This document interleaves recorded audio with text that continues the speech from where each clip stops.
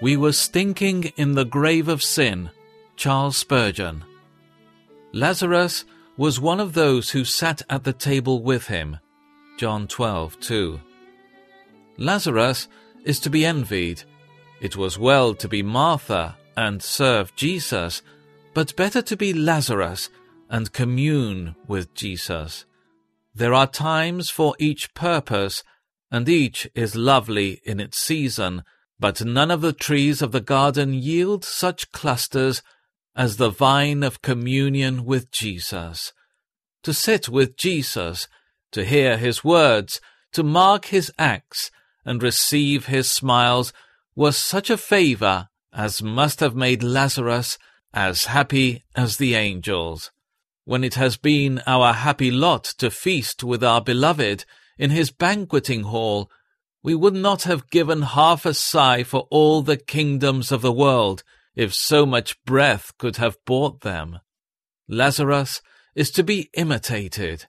It would have been a strange thing if he had not been at the table where Jesus was, for he had been dead, and Jesus had raised him. For the risen one to be absent when the Lord who gave him life was at his house would have been ungrateful indeed. We too were once dead, yes, and like Lazarus, we were stinking in the grave of sin. Jesus raised us, and we live. Can we be content to live at a distance from him? Do we omit to remember him at his table, where he deigns to feast with his brethren? Oh, this is cruel. It behoves us to repent and do as he has bidden us, for his least wish should be law to us.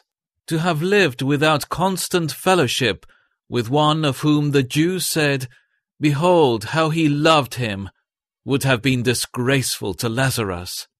Is it excusable in us, whom Jesus has loved with an everlasting love, to have been cold to him who wept over his lifeless corpse, would have argued great brutishness in Lazarus? What does it argue in us, over whom the Saviour has not only wept, but bled? Come, brethren, who read this portion, let us return unto our heavenly bridegroom, and ask for his Spirit, that we may be on terms of closer intimacy with him, and henceforth sit at the table with him.